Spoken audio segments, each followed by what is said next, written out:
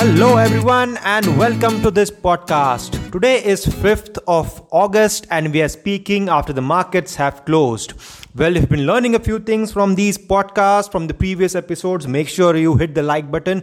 Also subscribe and show your love for this attempt of us to bring forward to you the daily updates of the Indian stock markets with the help of the movement in the Nifty 50 index. Talking about today's movement in the Nifty 50 index, we see a bearish candle, but does that bother you really? It should not, because the closing price of today is above the closing price of yesterday.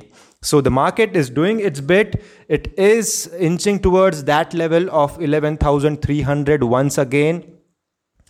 And today's movement shows that though there are sellers who are trying to pressurize the buyers, but eventually the buyers are in full control as far as this index of Nifty 50 is concerned. So today we saw an opening at 11,155, which in fact was more than yesterday's closing price, and today's closing is at 11,119. So just the 40 points or the 30 points movement today in the bearish direction, with the high of 11,224. So a high of 11,224 is something which the bulls will really be encouraged by this factor. The lows are at 11,064, and as I said, the closing is at 11,119. 119 is the closing, and it is very close to that 11,300 level.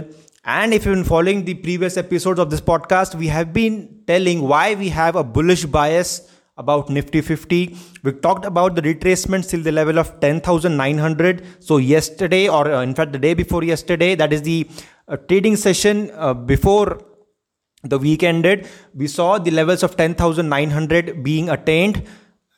In fact, that was on Monday when we saw the levels of 10,900 being attained, and the price took a support over there.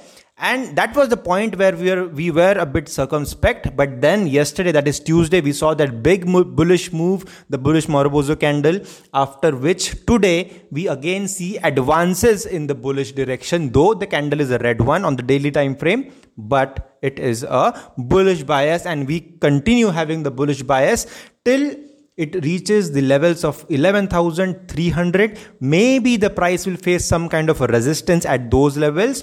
But if it continues to keep on making those higher highs and higher lows as it has been doing since the last couple of months, in fact more than that, then we will see a breach of that particular level as well. So the critical levels are as follows. The resistance is at 11,332. The support is at 10,900, or in fact 10,800 is also a level wherein the price can take a decisive support. So these are the levels to watch out for. The bias remaining bullish for Nifty as of now. Talking about today's stock pick, we'll be talking about Canara Bank today.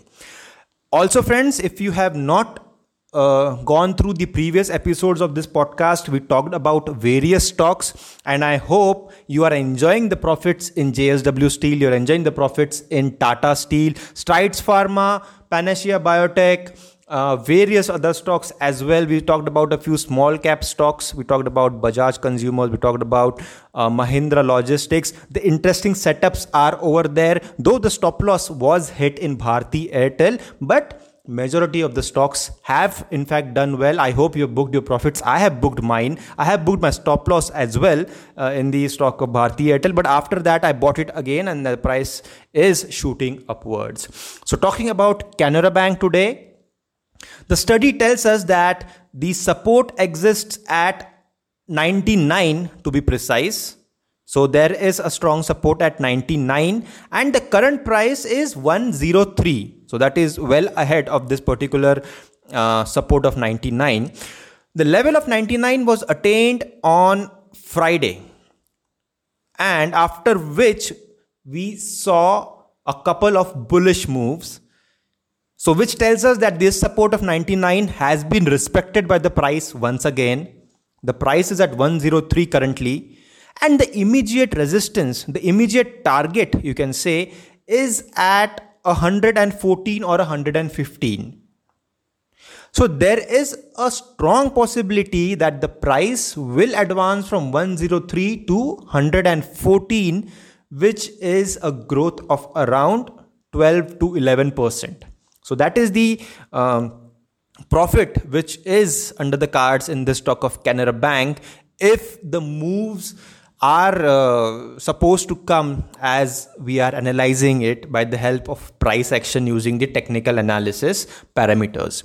So talking about the stop loss, well, one ATR below 99, maybe 97 or thereabout, or somewhere near 99 and one ATR below that particular level will also give you a good risk reward ratio, in fact. So risk reward ratio of around 4 to 5% and a profit of around 10 to 11% is in favor of a good risk reward ratio, which is more than 2:1.